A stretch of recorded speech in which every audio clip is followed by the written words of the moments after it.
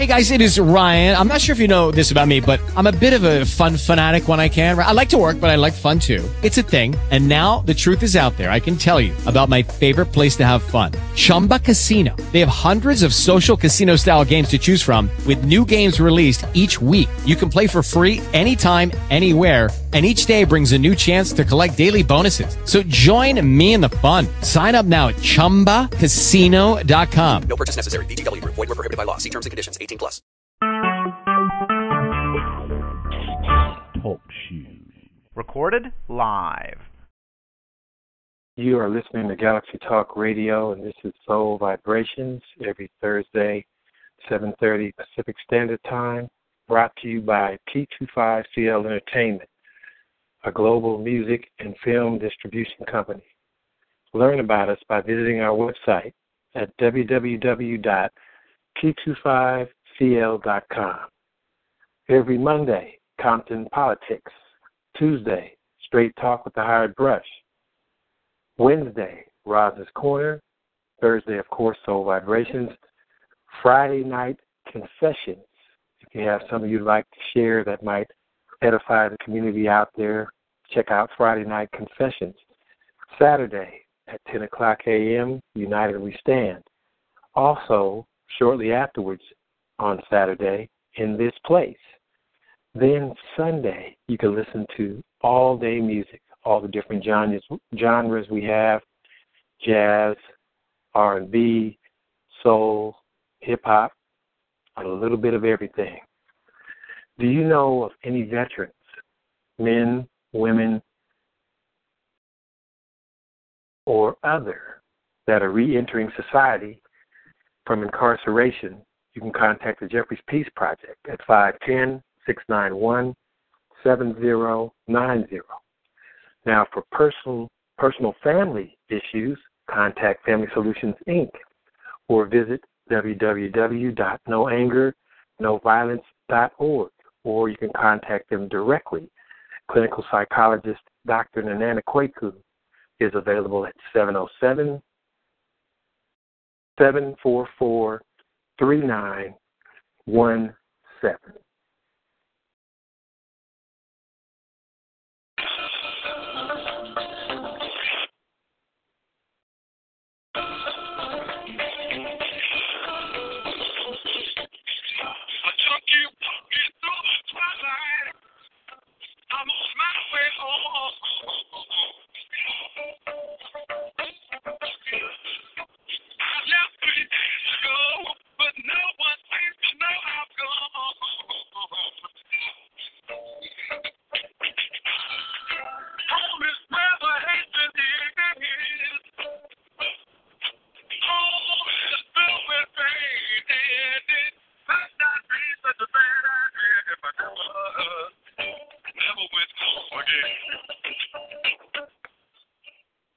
That was Gil Scott-Heron's rendition of Home is Where the Hatred Is. Very poignant words from his album Pieces of a Man that he made back in the 70s. Gil Scott-Heron was a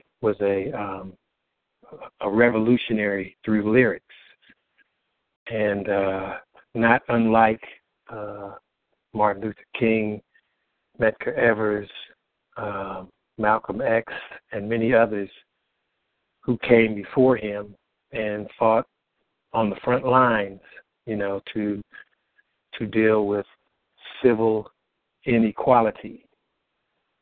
The question today is, why are blacks dying so mysteriously, as well as directly through the militarization of our police, those who are supposed to protect us? So the question is, or I should say, what I would like to share with you is the killing of black people on all levels. And it is really, really plaguing my mind. And I know those of you out there across urban America that pay attention to social media, news, newspaper, or just walk in the streets by word of mouth, you cannot avoid hearing something almost every day that plagues our communities. And let's complete. We've just come to the 50th year anniversary of the assassination of Martin Luther King, and of course, as you know, right here in Memphis, Tennessee, that Lorraine Motel is a national monument now that's been recognized since the death of Martin. And he has a national museum and some other things that you can Google and find out about. But let's just talk about some of the things that have been happening. We know about the Oscar Grant situation in the movie Fruitvale Station. We know about the things that happened in Missouri. We discussed some things on the show last week that touched on a little bit of all of these different things. And let's look at New York's first black female judge, and I'm talking about in the high courts in New York, Sheila Abdul Salam. She was found in the Hudson River less than a year ago, and they ruled it suicide by drowning. And why would somebody in a position like that just go jump in the Hudson River? What would motivate them to go jump in the Hudson River? And let's go to Brazil, to Rio. The first black woman on the first black Brazilian woman on the city consulate was assassinated by rogue police officers. 1,275 homicides by police, 67 police corruption cases, 79% black men, 75% of those black men between the ages of 15 and 29. And we've heard of the death squads. There's a lot of homeless children, if you can believe that, running the streets of Rio that have to fend for themselves. These are children, as low as 6, 7, 8 years old. And there are hit squads of policemen that have allegedly been part of the assassination organization to, I guess, deal with the crime. When you have people that are fending to find a place to stay and a place to eat, you're going to have high crime, lack of education, no place for refuge for these children. Let's look at most recently, just a little over 9 hours ago. The Center for Disease Control, located in Atlanta, Georgia, and we can talk about that interesting choice of location in just a minute. An epidemiologist who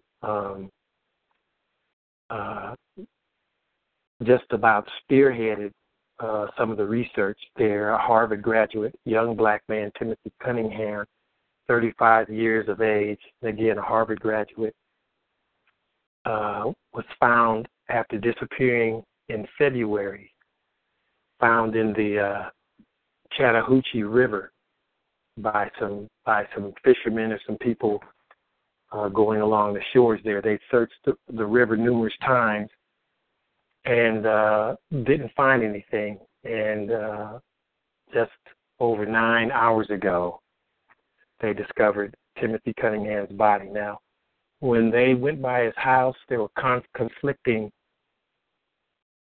things that were shared. Somebody, one of his neighbors said, erase my cell phone number from your phone. Somebody at work said he went home sick. But, of course,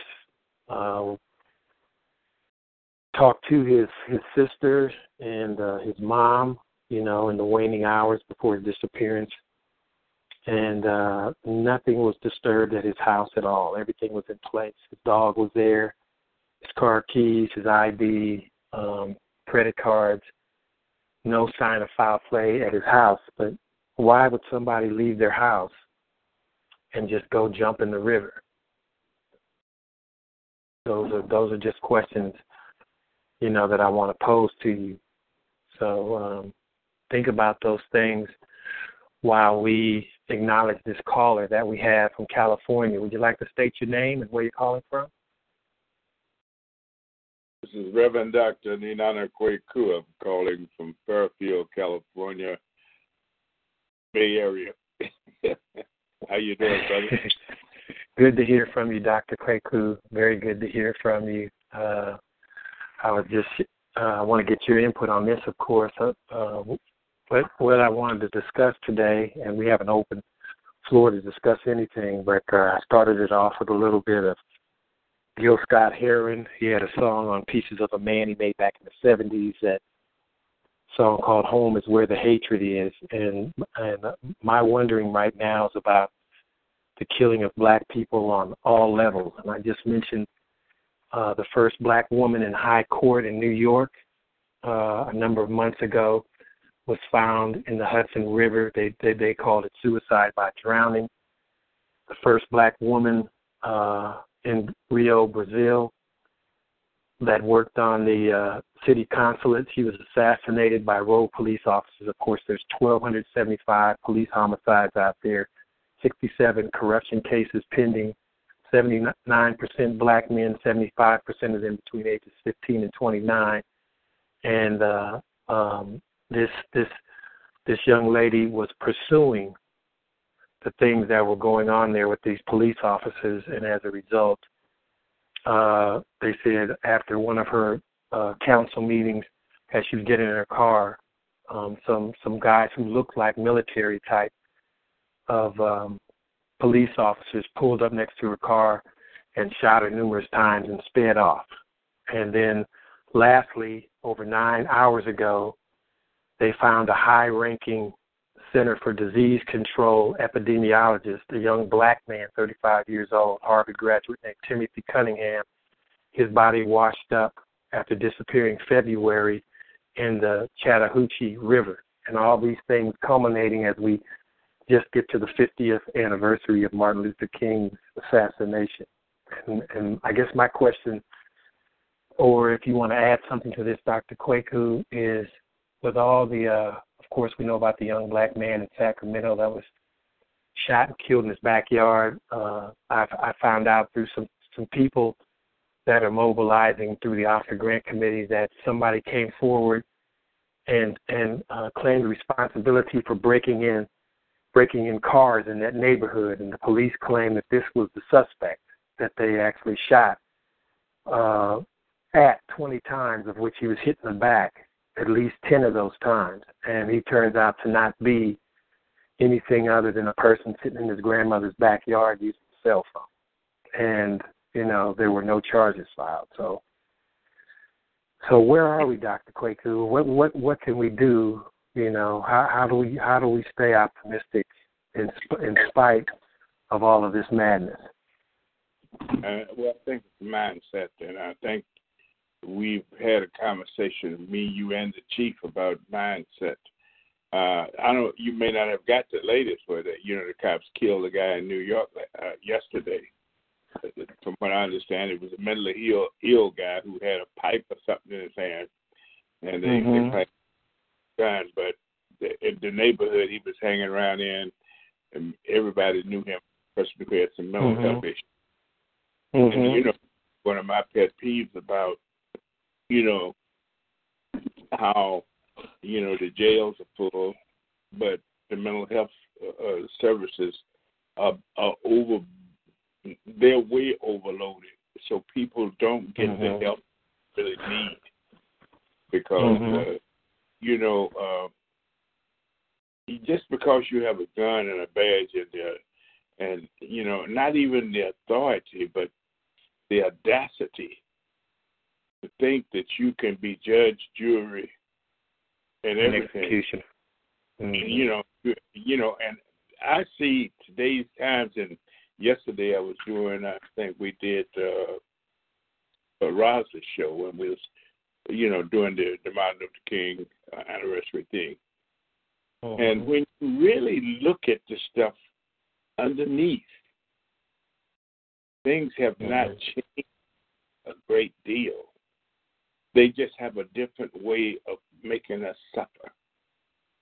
And they change the rules and stuff so that it make it look like that the victim is the one who's responsible for the activity.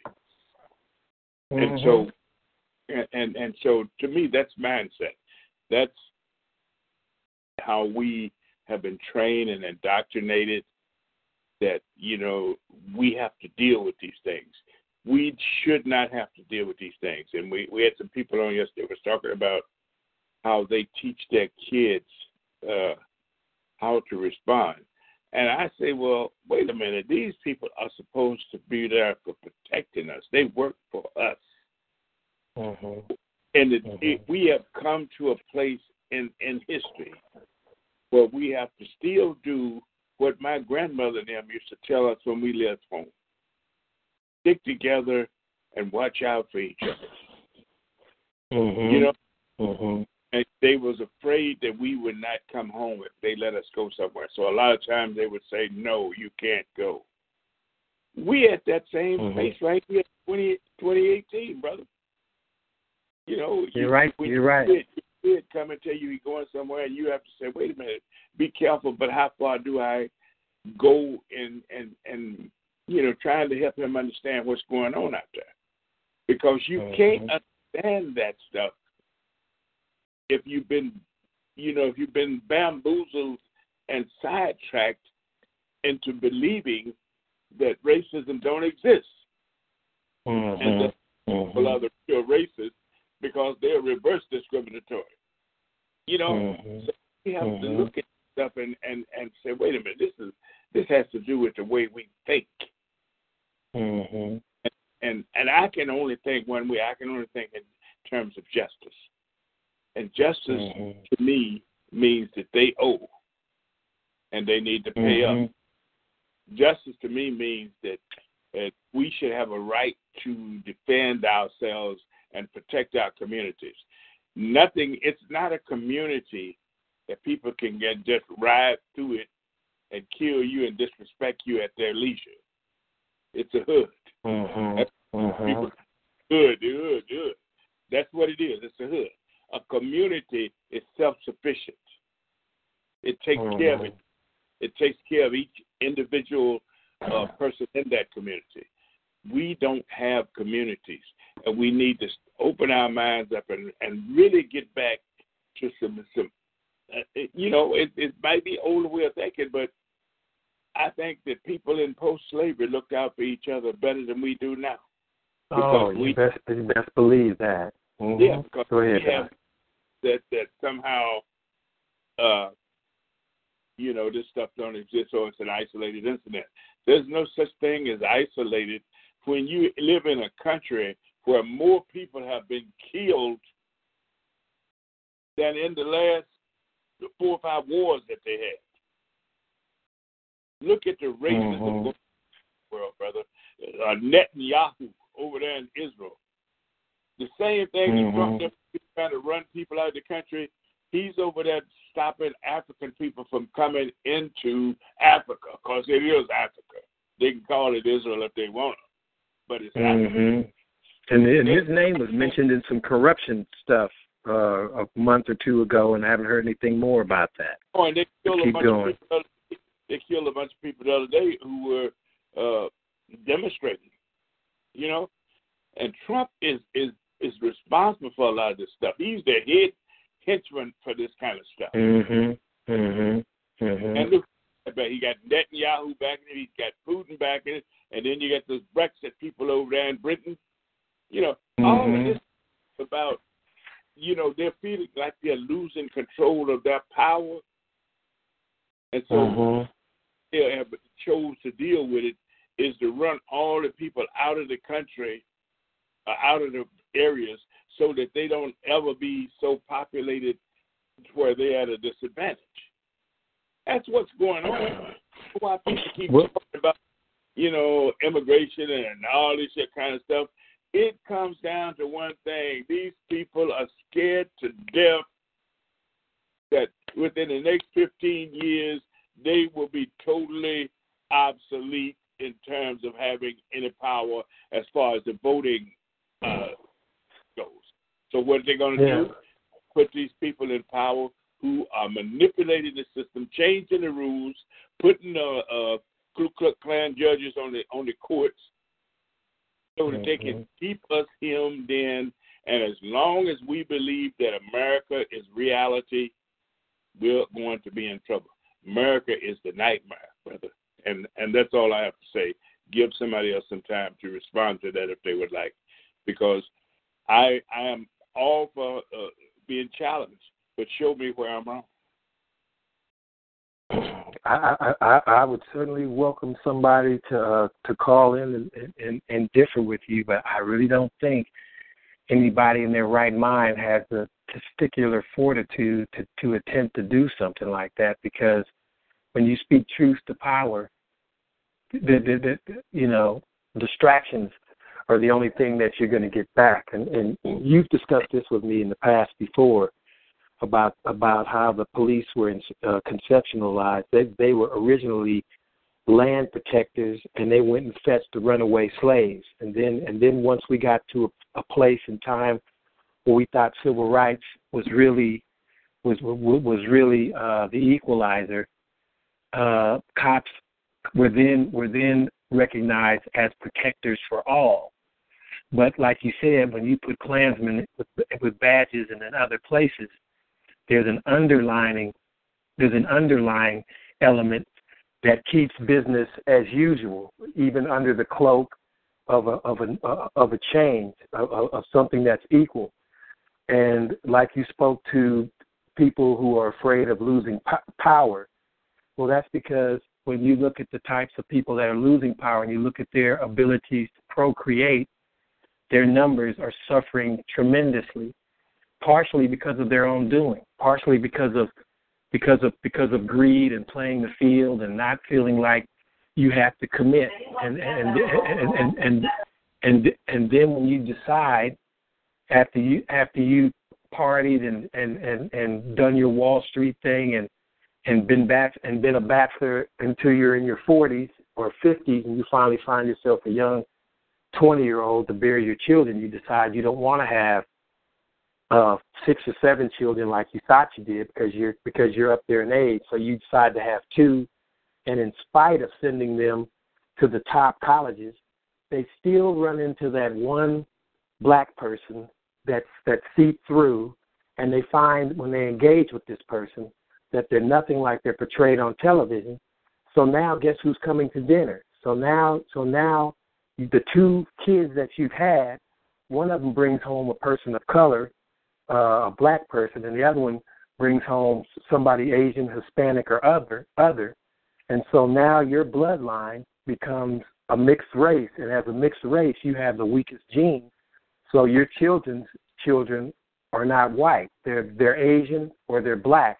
They're half of what either one of those people are, and they start thinking more sensitive towards the people that they're engaged with.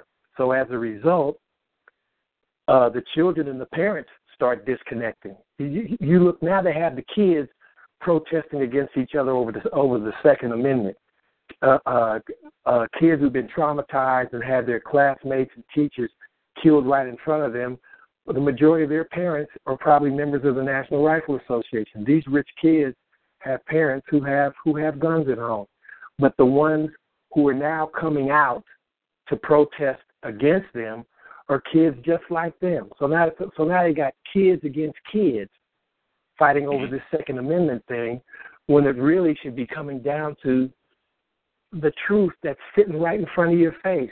You need to do something about these guns, because when they say guns don't kill people, people kill people, tell that to the people in Hiroshima. Bombs don't kill people, people kill people. Well, who launched that bomb over to Hiroshima? Who launches nerve gas into communities? People do those things, of course. tell that to the guys out of Port Chicago, the black men that were used to load bombs that were just blowing up indiscriminately, you know, and they got dishonorable discharges because they refused to do that. But here's the key element. If there was no bomb, there was no explosion. If there's no gun, you can't shoot these schools up. And at the least, there's no reason to have an assault weapon. They don't use machine guns in war. When we use AK, they're automatic rifles, but you don't use machine guns then. So you don't use them for hunting. What purpose is a machine gun? What purpose is a machine gun? But they don't want any of those things to be taken away, because it's almost like they're anticipating something way down the line where they feel they need to be armed, and that's why they try and put as many cases on people of color through these wild out wacky criminal justice rules. So if you're a felon and you get caught with a gun, we can lock you up. If you're not a felon and we haven't killed you and you haven't Uncle Tom'd out, then we will find a way to put some trumped up case on you so you cannot legally buy a gun. But in the meantime, we're arming ourselves on the other end. The whole idea is to have one set of people completely armed and the other set of people unarmed. And what that looks like to me is it's reversing us all the way back, creeping right back to those slavery tactics and those occupational things that are what made America hell. It made America hell. And you can put on as many basketball wives and Grammy awards and put as many black people up there accepting awards and allowing them to sag their pants and smoke weed and become a millionaire. All of those distractions will not convince me that we've come any further than we have in the past.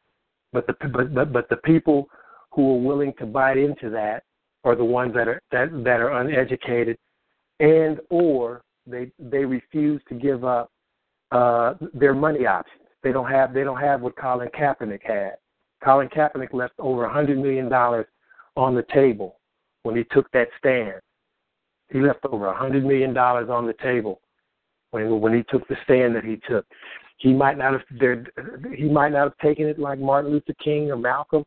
There's always ways that we could have done it better, but he just did it the best way he knew how, and it's got the owners now having to put some money aside, which is a quarter out of their pocket, but they're having to address this, and the only way, the only way you can get people to recognize something is to hit them in their pocket, like you said, Dr. Kwaku, and hit them when they're least comfortable. Don't do it before the football game.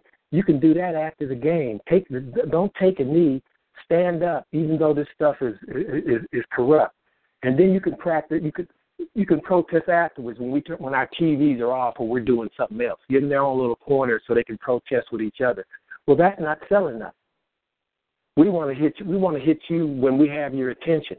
And if it happens to be on the big screen, on the big stage, before an NBA game like they did up in Sacramento, half of them people couldn't get in. Hey, if you block the freeways, well, man, it's rush hour. I'm trying to get home. That's very unfortunate. And there are people who are rushing home to get their kids in latchkey programs because I'm sure there are people of color that were held up in traffic too. But you know what? You have to pick rush hour to get everybody's attention in everything that you do.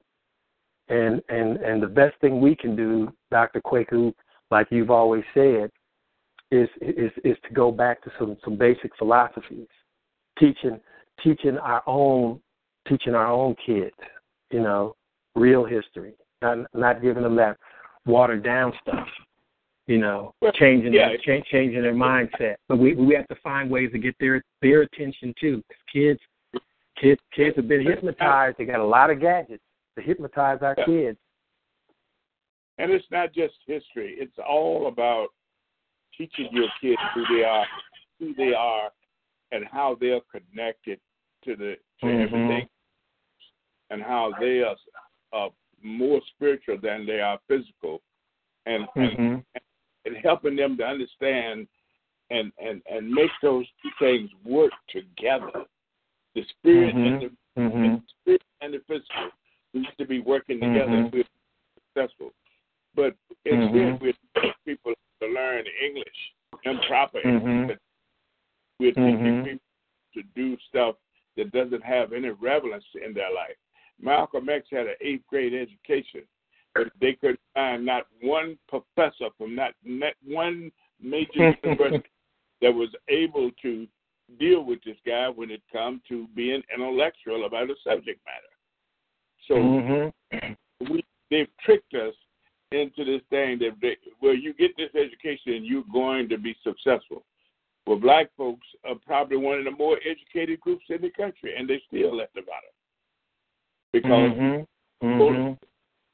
the people control everything. They control the law. They control your ability to have upward mobility. It's just like when a graduates from college, and a white guy graduates from college, there's 10 law firms that he can go to. When a black guy graduates, he has to go somewhere and be somebody's clerk.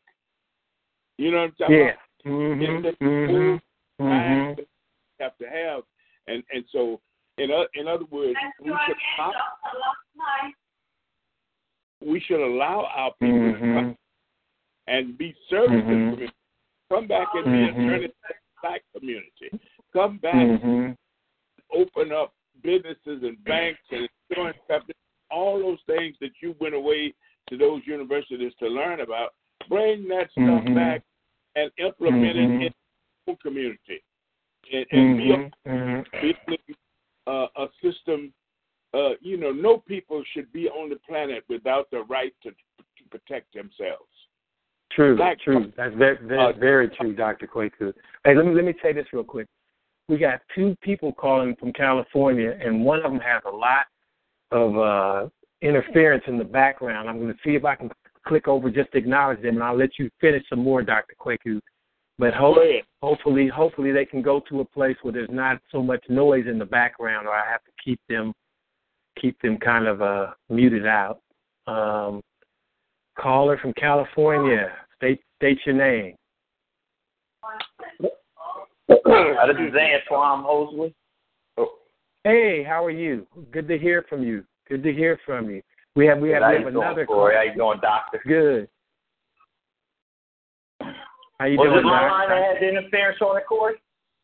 Yeah, you had a little interference in the background there. And then we have another call from California too. If you'd like to state your name, then we'll all merge together. Somebody else on the line that hasn't spoken yet? Oh, yes.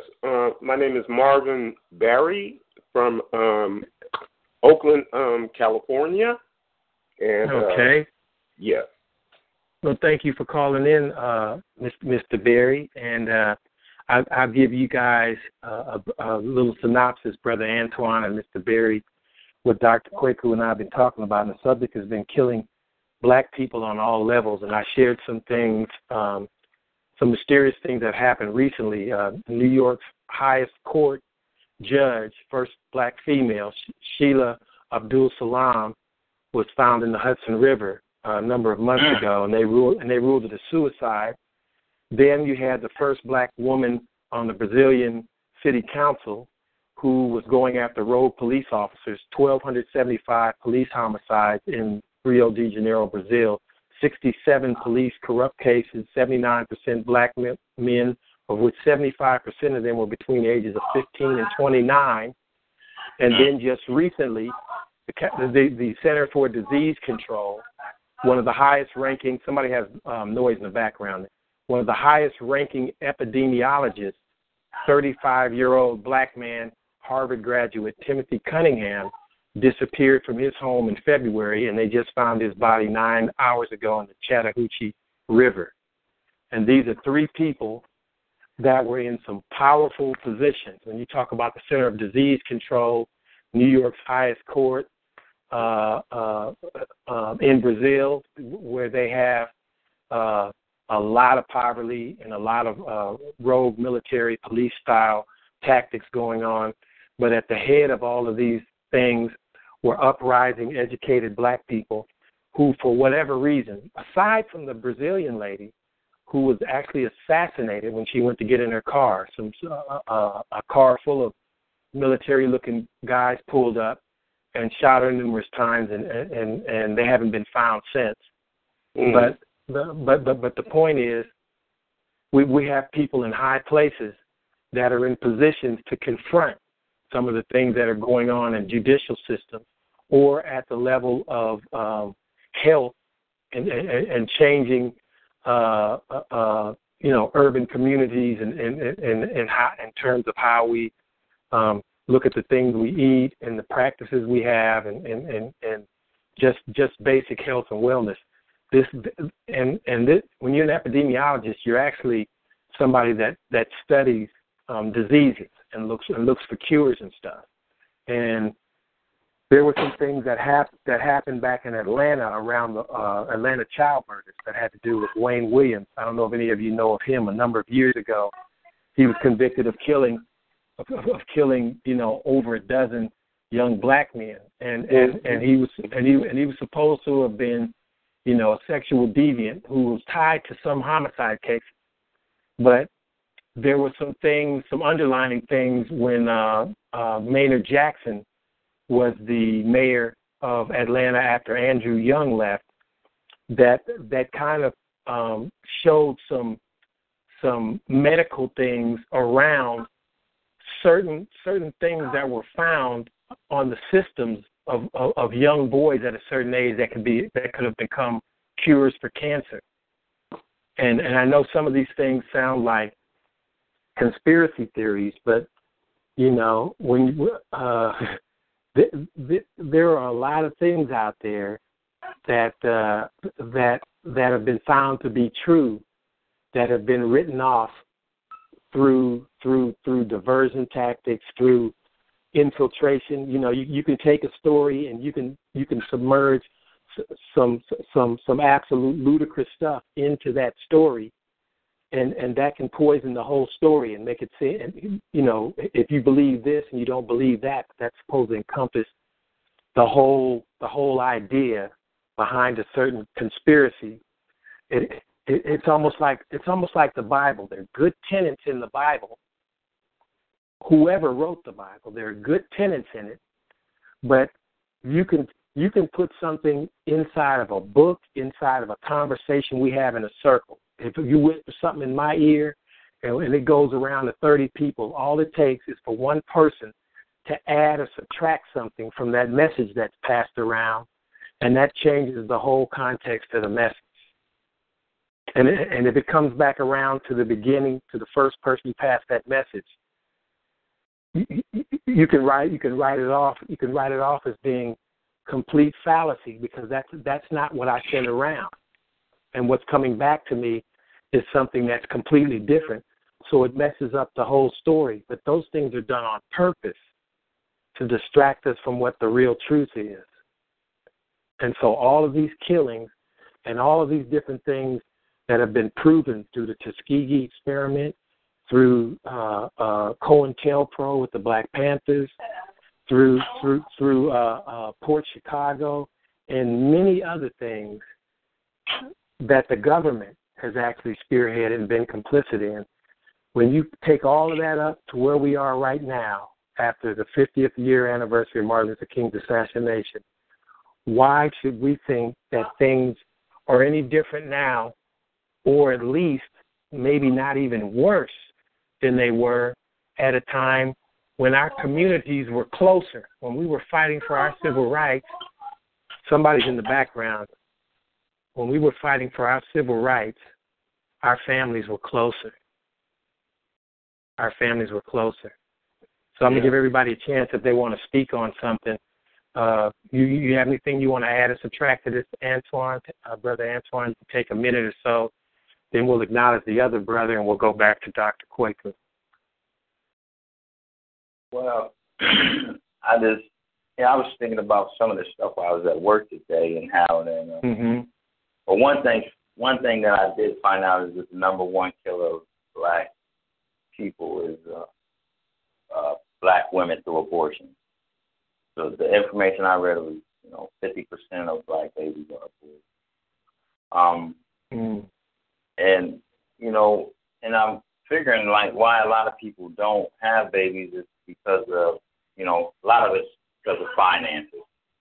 So if they make it so that you can't support your family, or through economics, which is you're disproportionately unemployed, and we have so much racial discrimination on our jobs, that is part of what's killing us too. Is not being able to provide for our families, or being able to have a job.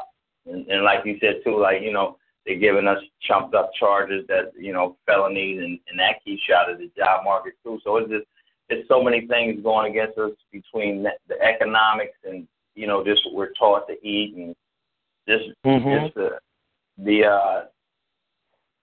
choices that we have in our neighborhoods. Like there's not a lot of healthy food choices that are in some of the we'll say the more ethnic neighborhoods. You got all fast food and liquor stores and things like that. So it's a lot of things that's going on, and it's I don't know. I think the key is one thing like we're doing now, have a dialogue, talk about it, and get into action. But a lot of times, it was crazy. I was at the park and I just heard a older, black man talking to his son, and he was just like, I hate white people. I hate white people. He just was screaming. And he said it was because of his job. I was just like, man, I understand the way he feels. I don't feel that way, but I understand how he could feel that way because I go through a lot of discrimination on my job. So Certainly. Wow. But I told you, we have to own our own businesses. I ain't gonna fire myself. Good point. Great point. That's a great point. That's a great point. Dr. Quick, who has echoed a lot of those things you said. He's a clinical psychologist that works in the field with children and wellness through removing the medication and all these pills that they try and give us. You can invent. He talked about how you can invent something. If you see somebody acting in a certain way, you can put a name on it and you can attach a pill to it. Now you've invented something new. This is no discovery stuff. This is all part of a greater program to just numb us up, dumb us down, and take away our spirit and our tenacity. But we've proven to be unwavering people since we hit the shore, and no matter what happens, we keep coming back. And Brother Barry, would you like to add something to what we're saying, or give us your opinion? Well, I want to weigh in on the Brazilian assassinations of prominent females. And Brazil, not to defame the country, but they have always had a very bad track record as far as anybody, trying to, especially women. Brazil, women, it's kind of like, sex objects, and that's it. Very much so. And it's like, it's really kind of dangerous for any woman to get up on the platform and make a case. And I guess the guys, it's really machismo. They're just not going to have it. And it's like, either you sit down and be quiet, or we will make you quiet. And I kind of think this might have been something like that, because an example for all to see now. Make that example, a public statement. Yeah, and it's Public like statement. nobody else, and the rest of you females, did you see this? Remember, sit down, be quiet, and shut your mouth. Yeah, Brazil is very, it's a very, very machismo country, and I'm not trying to knock Brazil, but I'm already angry at them about their conservation issues, water reclamation and all that kind of stuff. Right, and cutting down rainforests, and they're killing everybody. They're killing us too, because we need all of them trees. But they really are not going to tolerate a woman, a black woman especially, getting up there and making her, saying something, because Brazil is basically a Portuguese country, and they're not that keen on Afrocentric people, period.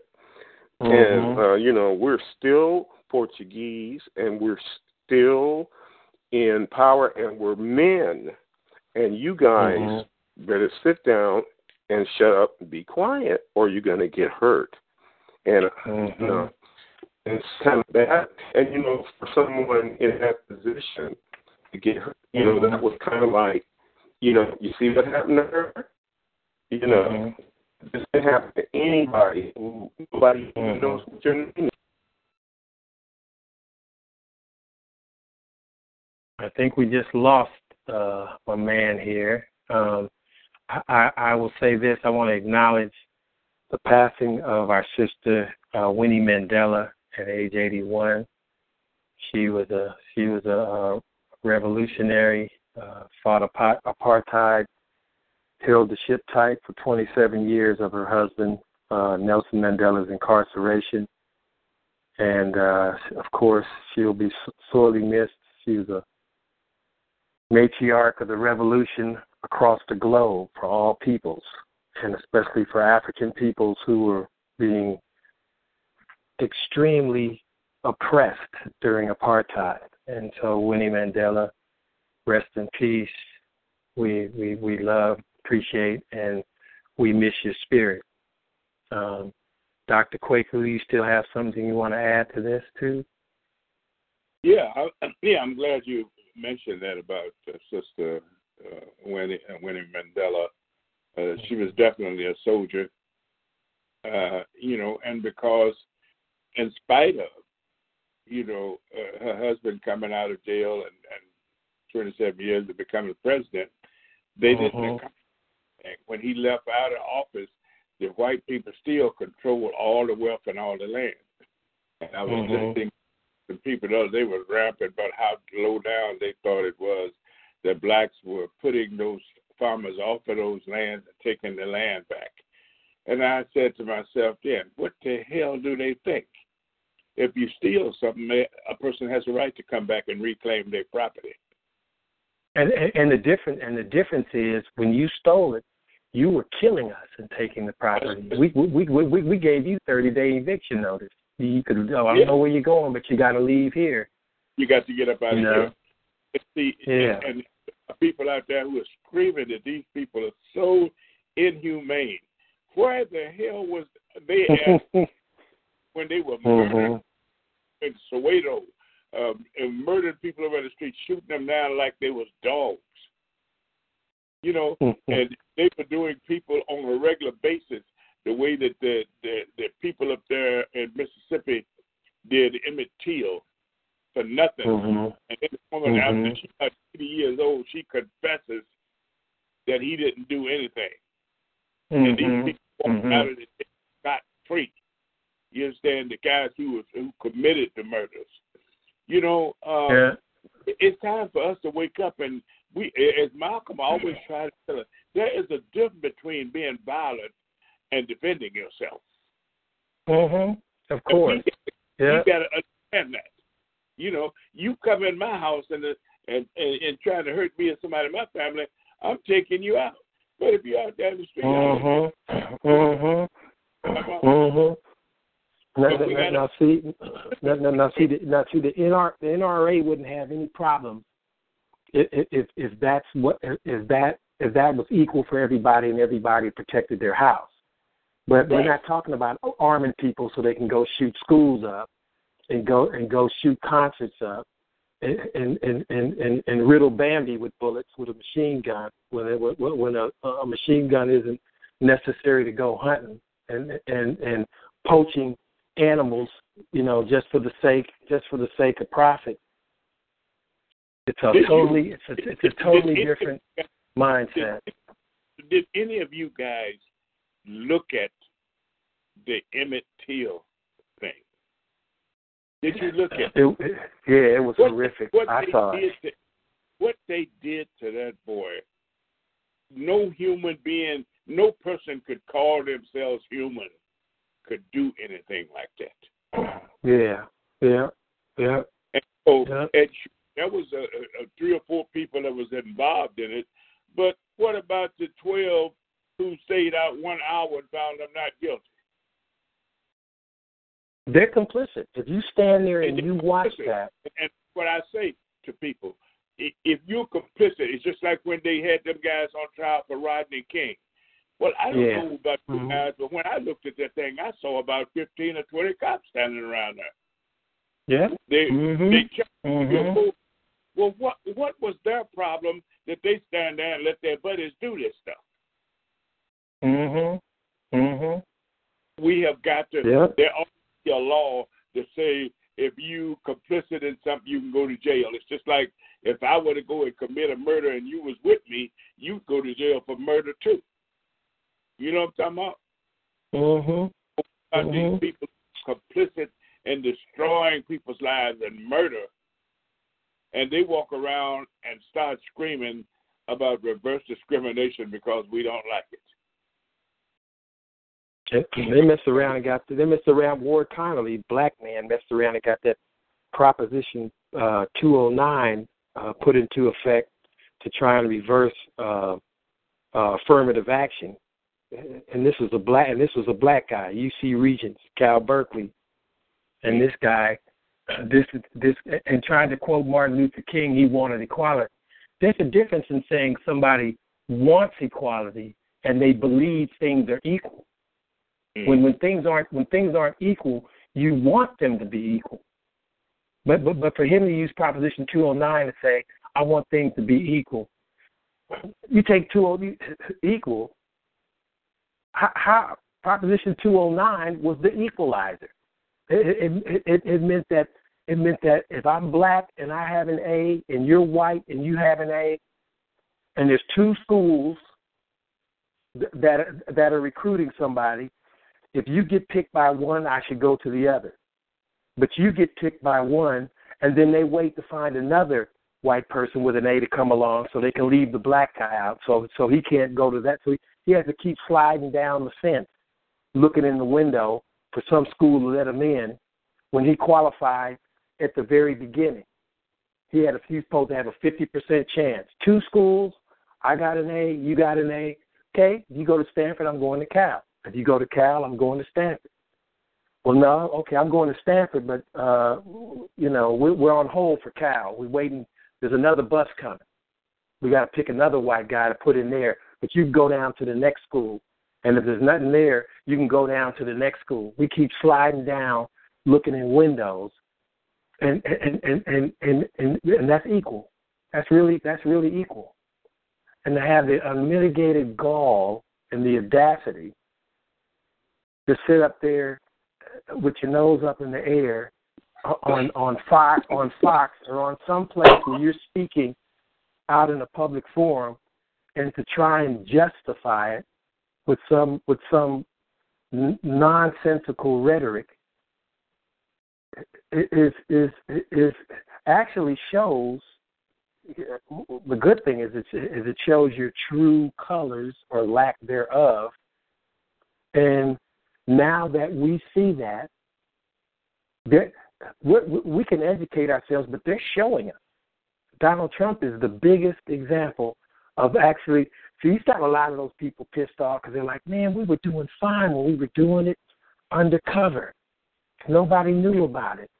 And now you just blowing it up all out in the open. Oh, there were good people on both sides in Carolina with the Klan and the protesters. There were good people on both sides. Mexicans and MS-13, they're smuggling guns. And MS-13 was started in the United States. They didn't come across the border.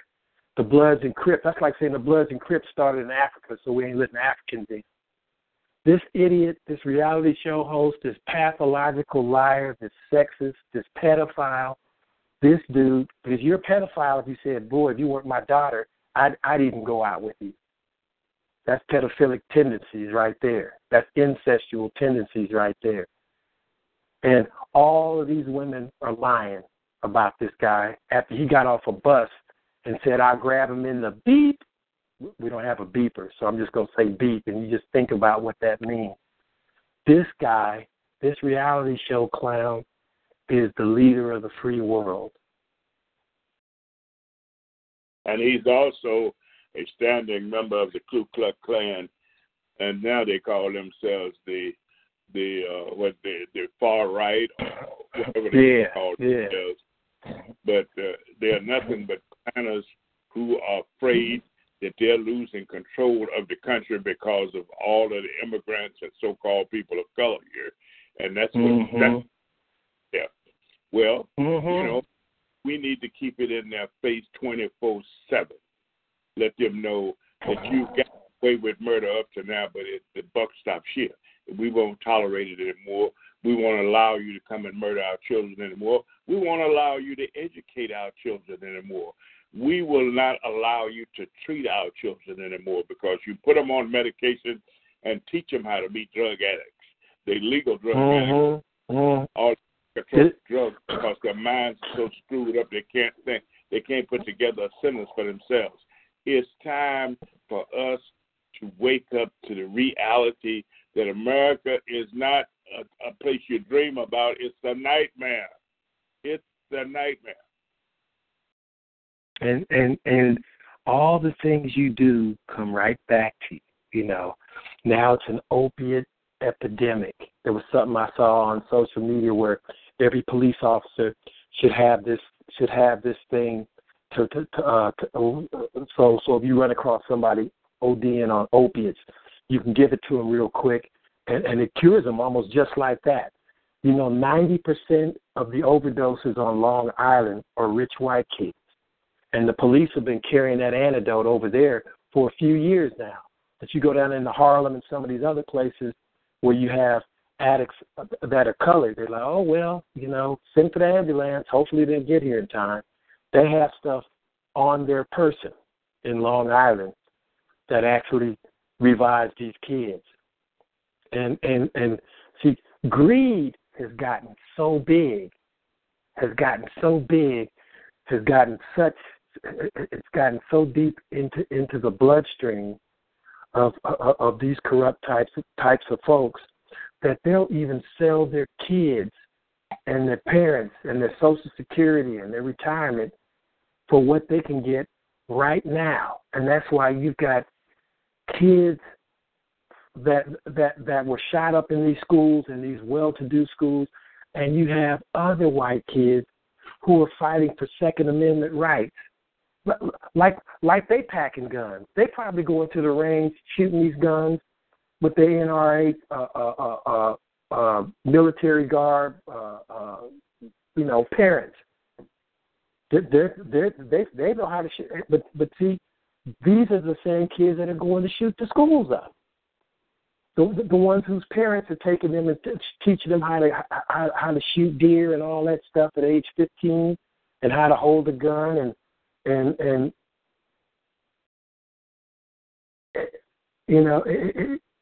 a lot of these people, and they don't even need the meat half the time. They just want to stick the antlers over the bar downstairs while they shoot pool and stuff, just to put trophies up. We used to be trophies back in the picnic days. You know what I mean? Black people were black, especially men. They cut your genitals off. show them around to everybody. That Emmett Till thing was just another reenactment of more of the same stuff. And reenactment of that total inhumanity. They are not humans. They tried to classify us in their Constitution that we were 3/4 human. Well, I submit to you that the only people that have done inhumane things on this planet is them. Well, you know what proves what you just said? And I think it was 3/5 of a human. But check this out: if you're 3/5 of a human, which means you're not completely human, and I rape you, you can't have it both ways. So now I'm sleeping with animals. Or I murder your kids, or I kill you just so I can remain in power. You know, what does that make you? And that's why back in the day, the Muslims used to call them the devils. They devils. White, blue-eyed devils. Blue-eyed devils. And a lot of people got mad at that. A lot of people got mad. Even Christians got mad at that. But, you know, the devil is the opposite of positive. It's like negative and positive. Uh-huh. You understand what I'm talking about?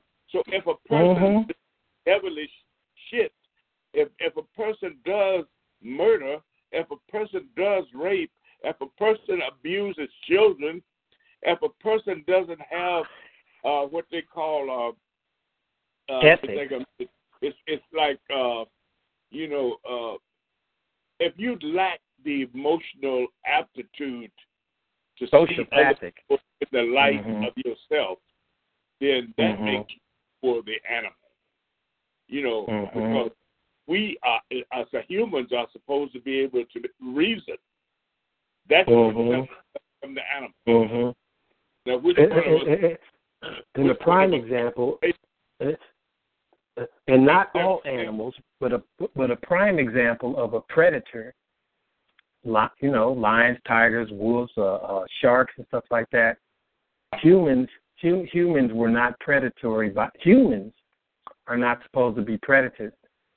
But when you have a type of person that all they want to do is conquer and put other parts of humanity under their feet and suppress, and I mean, how much do you have to beat a person down and excrement on them and humiliate them to actually validate yourself?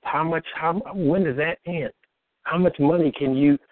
Steve Jobs built Microsoft, you know, or Apple, whatever it is, and you know, at the end of the day, your humanity, when you had to face your humanity, and I don't know what type of person he was. I'm just using him as an example to make a point. I don't care how much money you make. Can you ask him any questions right now? He couldn't buy his mortality. He couldn't buy his mortality, and his legacy lives through his kids and through the things that he's created. But at what point do you realize that it's more than just about? And I'm not saying that's the case with him, but I'm talking about this governing 1.5%, 2% that's trying to control the world and that feels powerless. Why would you think dealing with the original civilized people that if you were on equal land with us, we wouldn't equal covenant with us, we wouldn't respect you? What would make you think that we would try and put you under our feet, or try and humiliate you, or try and rape your family, try and annihilate you as a race? What would make you? Well, a lack of esteem, a lack of accomplishment, a lack of self-worth are the only things that I can see as a reason why somebody would want to take something that's not theirs, why you couldn't be satisfied with splitting something down the middle and having commune with somebody and saying, hey, let's sit down and have dinner together and share some positive stuff. And I go back to my house, you go back to your house. Good to see you, neighbor. What's wrong with that? Why do I have to jump over your fence and say, I want the house you living in? I want the garden that you're growing. I want the clothes off of your back. I want you to come and just mow my lawn and live in an encampment down the street away from me, but just come here when I summon you. What would make a person or a type of person want to become? How can a person be comfortable living that way? Anybody? Well, I don't know if it's about being comfort as much as it is about being in total control. I think a lot of time, more often than not, people fight to be in control of certain things. But there's certain things you were meant to control, and there's certain things you weren't meant to control. It's like a wife taking a husband.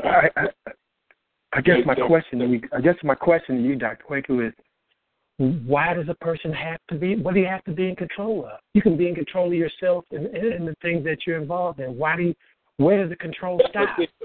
But if you have been taught historically that somehow you are better than other people, or that you're supposed to be in the limelight, that you are number one, it's just like our kids. When we find our kids doing stuff that is totally ignorant and stupid, and it's because we have taught them this stuff, or we have allowed them to be taught that stuff. Mm-hmm. So they have been taught. They have been what the kids used to refer to now as dumbing down. Well, we've been dumbing down a long time, and there are people. And let's make no mistake about it. That 3 to 5% of the population of the planet that control 95% of the wealth, they don't care nothing about poor white people either. You understand? That's true. That's where the greed really starts overwhelming the color. It becomes a greed. It becomes a greed thing. It's greed. It's being in total control. Well, the whole thing of it is that we can't be in total control of everything, because we are here by the grace of the Creator. We are allowed to be here, but we are also very powerful if we follow the directives of that creative source. If we follow, we will be very powerful. But if you ignore those directives and you start on your own agenda, those creative sources can bring you back down to your place. Yeah, if you want to be all powerful, that means you want to be the creator. Well, that ain't going to happen. You can't ever that high. But because of the people in history who have passed this lie, this myth on that one race is over another race and all different kind of thing. One race is more beautiful than another race. I was reading this book by this white historian, and he was talking about, and they were saying, well, who are the most fairest people on the planet? And he said, well, without a doubt, white people are the fairest. They look better than everybody else on the planet. Well, he was white. Mm-hmm.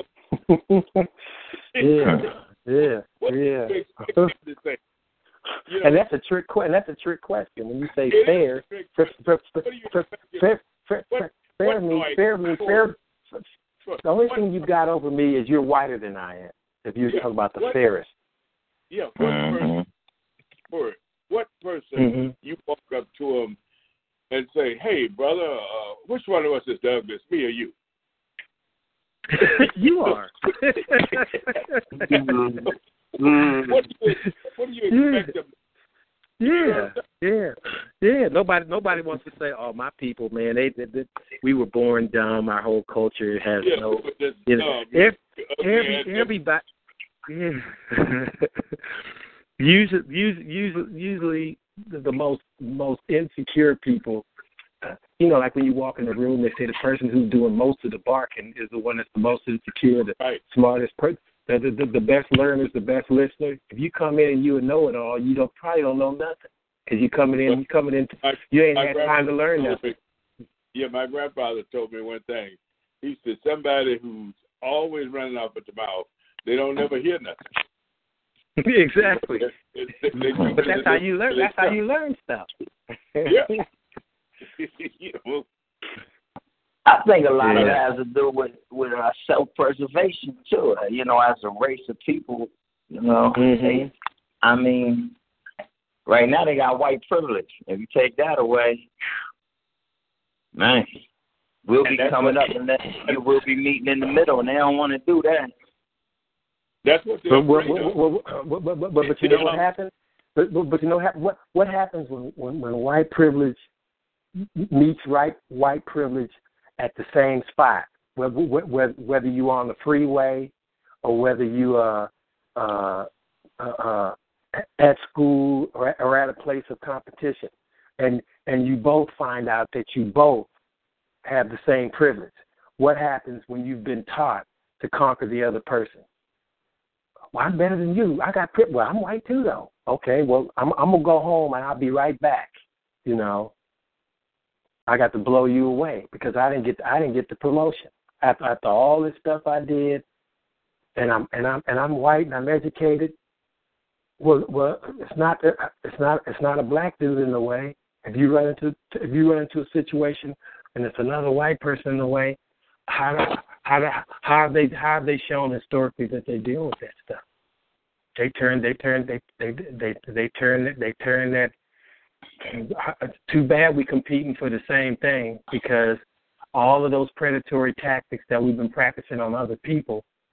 So it would have been a lot easier if you'd have been one of them. But now that you're just like me, I'm not backing away from this from this promotion. Well, you say you're not backing away from this promotion, but the person who's promoting us is just like us. So make a choice. If you promote him, I gotta bump both of you off. But now, just in that haste, there's no future for me now.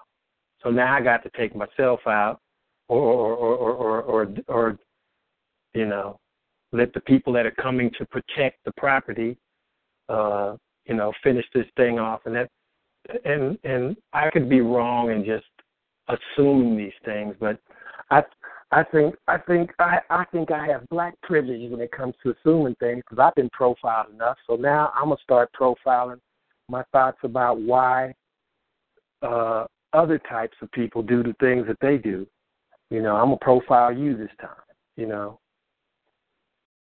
sounds a little harsh, but I mean it is what it is. There's a reason that these things happen. You know, we read about them. They say, well, we don't know the motives yet. They didn't leave a letter. Person didn't just get up and say, I'm just going to go shoot the job up and just call it a day. Something is in that person's mind, whether they're mentally ill, whether they are driven on certain principles, whether their powder keg has reached a point that they can't take anymore. And it doesn't mean at all it's the right thing to do. Suicide bombers, all of this stuff that we know about, that's always blown up, you know, to try and make the Muslims look like, you know, they're worse than the Christians. But when you turn countries that have rich resources into third world countries while you occupy their land and take their wealth back to your place, and you don't think, and you control all the nuclear weapons, you know, we talk about taking North Korea's weapons and Syria's weapons up. These are the only remaining places that don't have black banks on their soil. There are black banks there are American banks in Iraq and some of these other, in Cuba, in Syria, in North Korea, in Iran.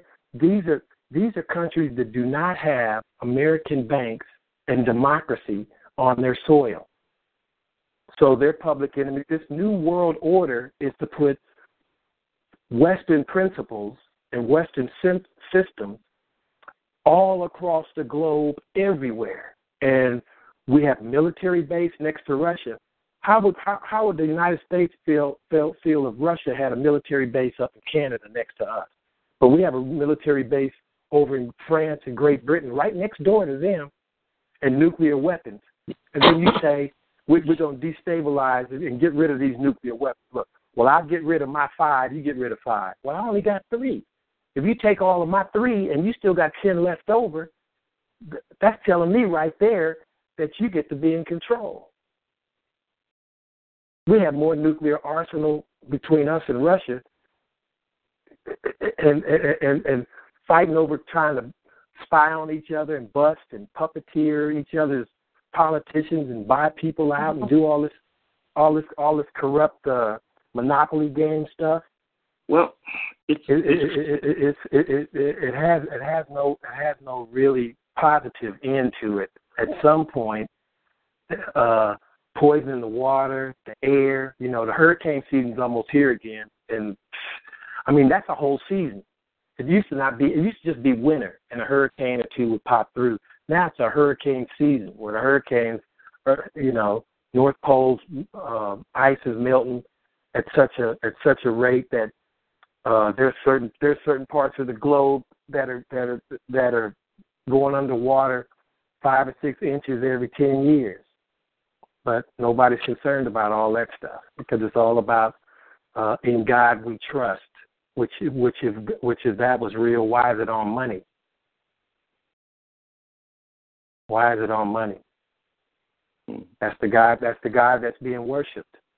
Is that money?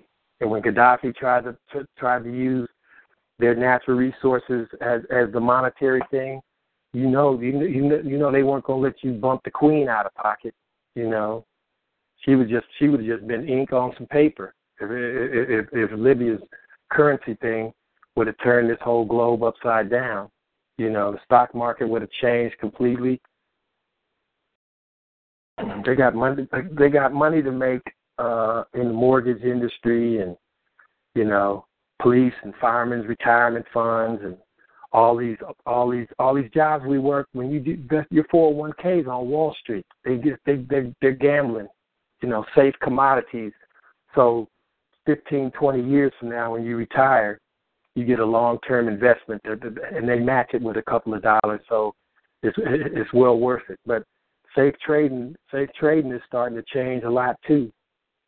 That first time it fell, I know at the courthouse, our 401k went back to what you put in is what you got. The stuff we was matching, that all got swallowed up.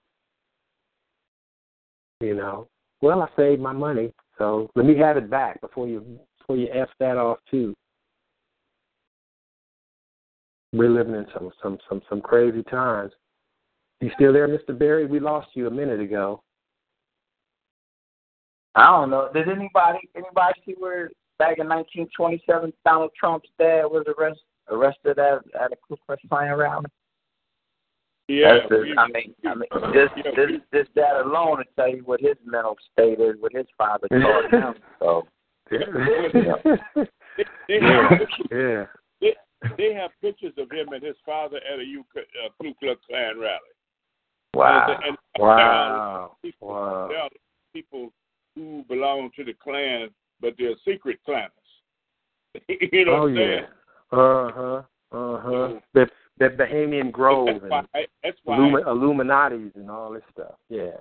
Yeah, that's why it's so important that we focus on our own community. Our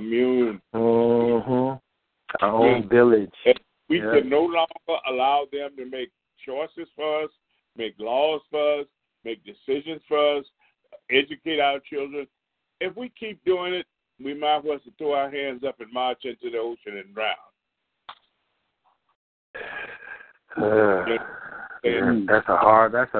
That's an easy choice for me. According to what happened to this female judge in New York and this epidemiologist, they marched into the river. I don't think that's likely. I don't think that's likely. But that's an interesting parody. What you just said. We might as well throw our hands up. I hope that's. I don't think that's what this black female judge, highest court in New York. They called it suicide. You can take somebody and drive them out to the middle of some place if they can't swim, or if they can swim, and it's 50-degree water, and it's 2 miles ashore, and you can just push them off the boat and wait for them to wash in and say no foul play. There was no ties around their wrist. Nobody knocked them over the head. Just looks like they got it over their head swimming. Why would somebody go out with all of that? I'll never stop asking that question. This other guy, this epidemiologist, 35 years old, whole life in front of him, and it disappears and been gone since February, and they looked in that river numerous times, and then they found him just over 9 hours ago at the shore. Well,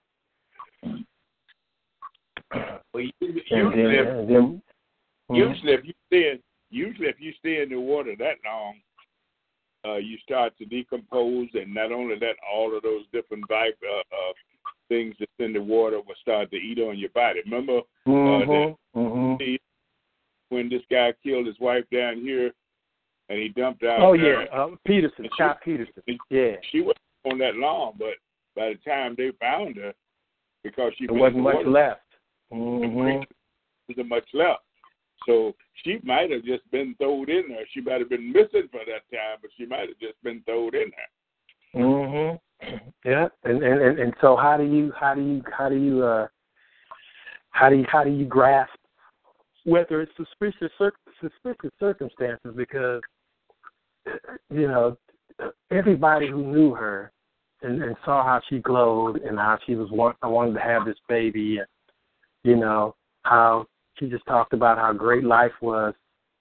It's just gonna go jump in the lake, go jump in the in the ocean, and it doesn't add up. You don't have to have necessarily physical evidence to figure out that this isn't normal the way this thing transpired.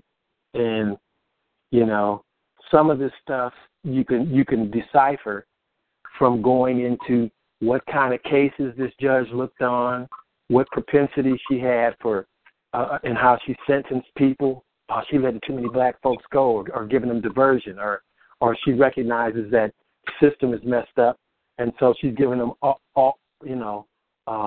alternate chances. Or this other guy, this epidemiologist. Think about this. If you've been to Atlanta, when you fly in there, the pilots, the sky caps, everything's black. You think you're in Africa when you fly into ATL, when you get to Atlanta. And now think about this. A place that's thriving, out of all the places, how did that get picked to be the Center for Disease Control? And remember when they had that epidemic in Africa? I don't know if it was Ebola. The thing after Ebola, they had something. And they had some people out there, of course, Americans that are out there doing their nursing thing to help the poor black people and taking photo ops and stuff. And then they fly back, and somebody must have spilled something or accidentally brought something back here, and now we got some of the symptoms right here in the United States. Why would you go bring the stuff back here, And you bring it back to the place where blacks are thriving the most. Those Atlanta child murders happen there in Atlanta. You have black colleges and stuff there where you look on social media and you say, wow, all the black men that make it, they got a black woman thinking, all black men make it, first thing they do is get a white woman. You're looking at Scottie Pippen, and no hurt on you, Scotty. Dennis Rodman.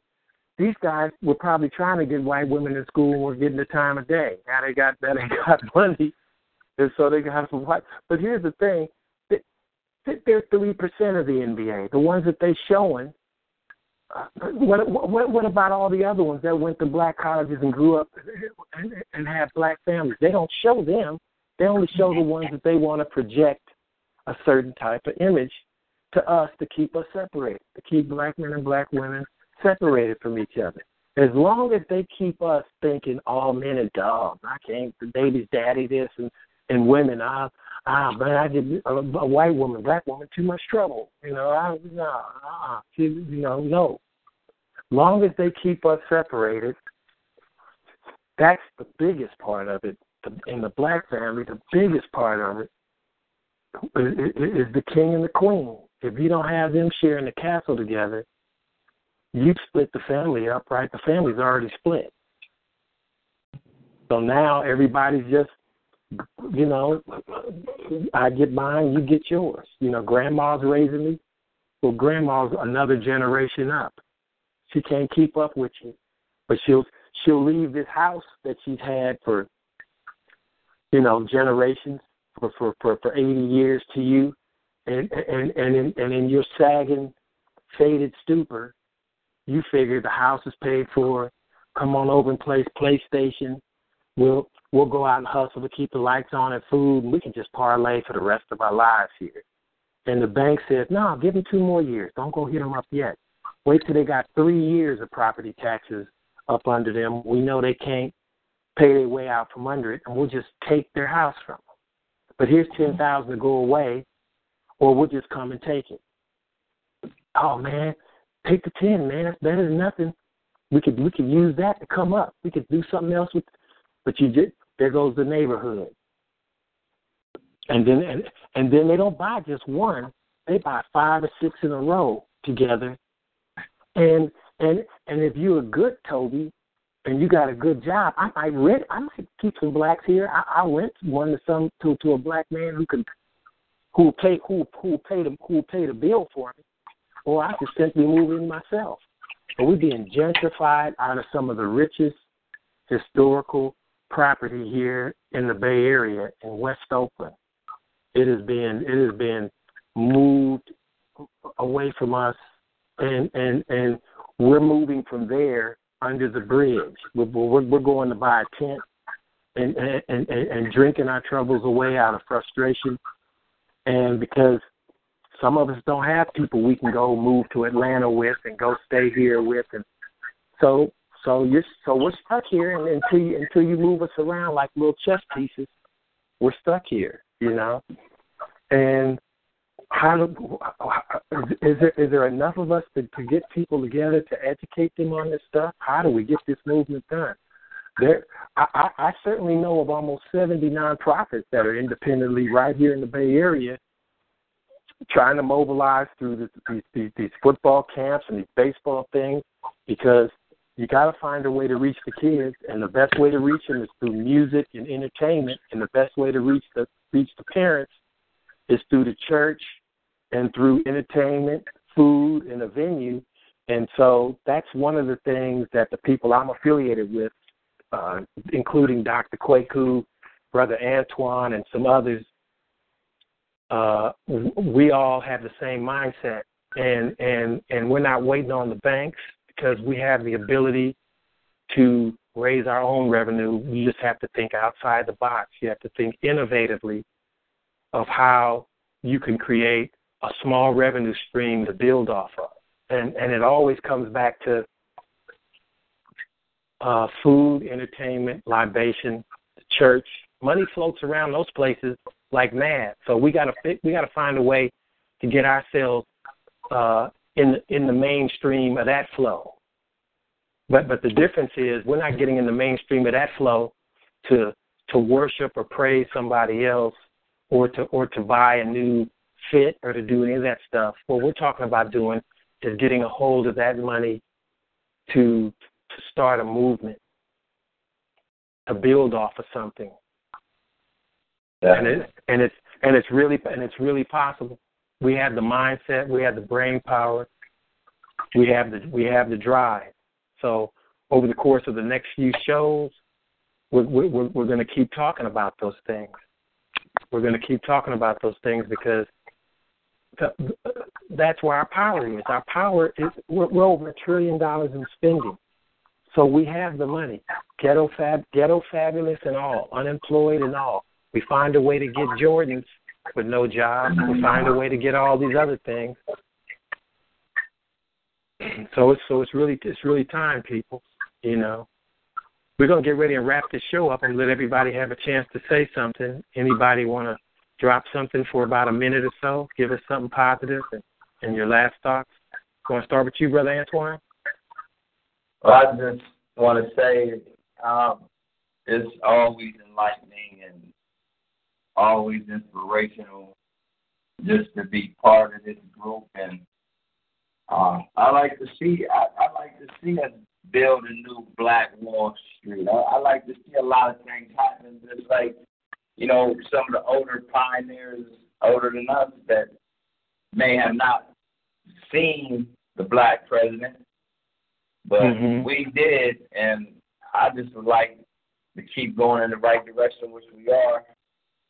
And I also just like to point out too that a lot of the ways that the white people are beating us is that we want to be like them. I mean, you know, you want to be lighter skinned, you want your hair to be straight, you want to talk white, you want to wear their clothes, and you know.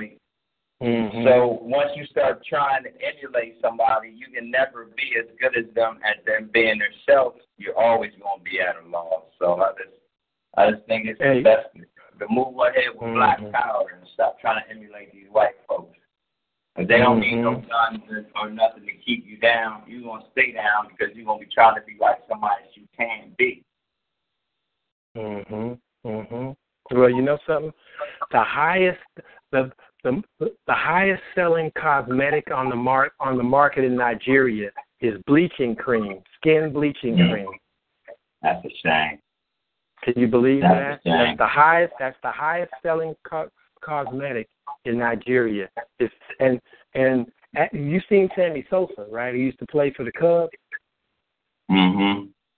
Have you seen him since he retired? He looked like Ricky Ricardo. He's almost white. He is almost white. Couldn't believe it. I thought it was some kind of joke. And you know, when you have go ahead, Dr. Quakes. Yeah. I gotta go, but I'll tell you this: if you think that being white is going to get him to the promised land, as Martin Luther King say, he's a standard mistaken. You know, white is not right. That's an old cliche, and it was created in the project. White is not right. You know, so we need to wake up. We need to stop talking, start doing, and then we need to pay attention to what people say, because the things that people say is the exact same things that they will do. So beware, folks.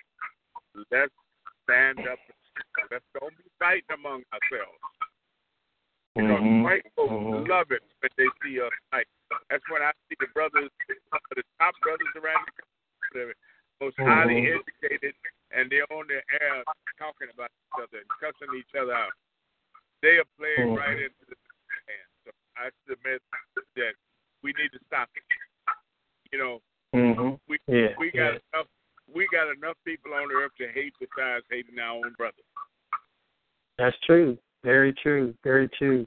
You know, I want to say one thing, too, about this N-word. I've heard blacks debate about it, and nobody can debate about it better than we can, because there's some of us that say saying it takes the negative power away from it, and some of us say saying it actually puts more of a negative connotation on it.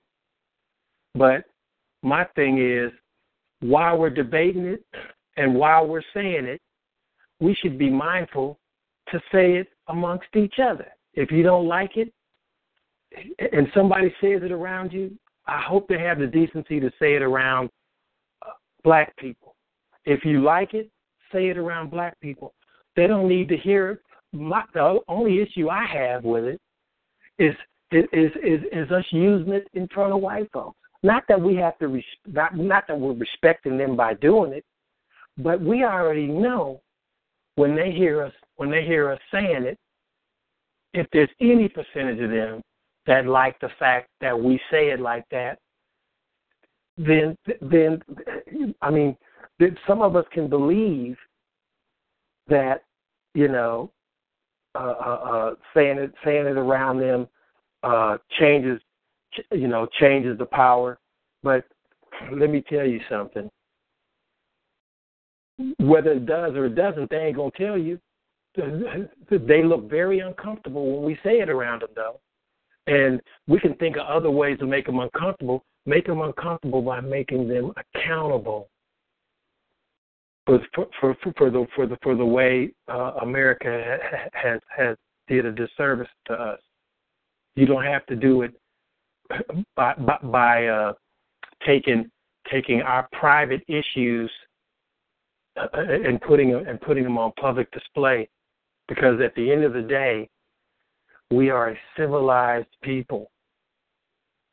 We are civilized people, and we do uncivilized things because we've been taught that, and we have to re-educate ourselves. So, on that message, I want to encourage everybody to tell some friends, family, even foes. You're welcome to come debate here. If you disagree with us completely, that's totally okay with us. We will be respectful in how we exchange our information. You know, we're not going to beat you up. You're going to respect us. That's for sure. You're going to respect us, and we will give you respect. This is an equal respect opportunity platform here. You won't come here with any more white privilege than I have black privilege. You won't come here with any more Asian, Latino, Buddhist, Muslim, Jewish, Christian. This is an equal platform. We're trying to educate those who need the education, and all of us do. We need to re-educate our people.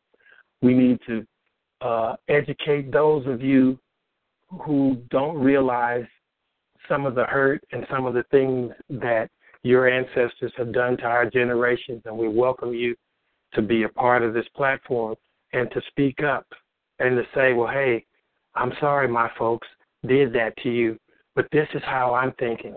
I believe you guys have been wrong. I believe you should have an equal platform. I believe blah, blah, blah. But if you say you don't and you have some facts, you have to bring them. Bring us something solid that proves what you're talking about. Not something that your grandfather wrote in his clan diaries. We don't want to hear any of that stuff. We want to hear truth, ethics, and do it with a little sensitivity. This has been Soul Vibrations. We'll see you next Thursday. Brothers, thank you guys for calling in and participating. Couldn't do it without you. And Brother Antoine, I look forward to talking to you. I'll give you a call tomorrow. Sounds good. Maybe link up this okay. and make something happen. Yes, sir. And always, Dr. Kwaku, appreciate you. Thanks for your guidance and your leadership. Much appreciated. Hotep. Yeah, Hotep. With Lucky Land Slots, you can get lucky just about anywhere. Dearly beloved, we are gathered here today to... Has anyone seen the bride and groom? Sorry, we're here. We were getting lucky in the limo and we lost track of time. No, Lucky Land Casino, with cash prizes that add up quicker than a guest registry. In that case, I pronounce you lucky. Play for free at LuckyLandSlots.com. Daily bonuses are waiting. No purchase necessary. Void where prohibited by law. 18+. Terms and conditions apply. See website for details.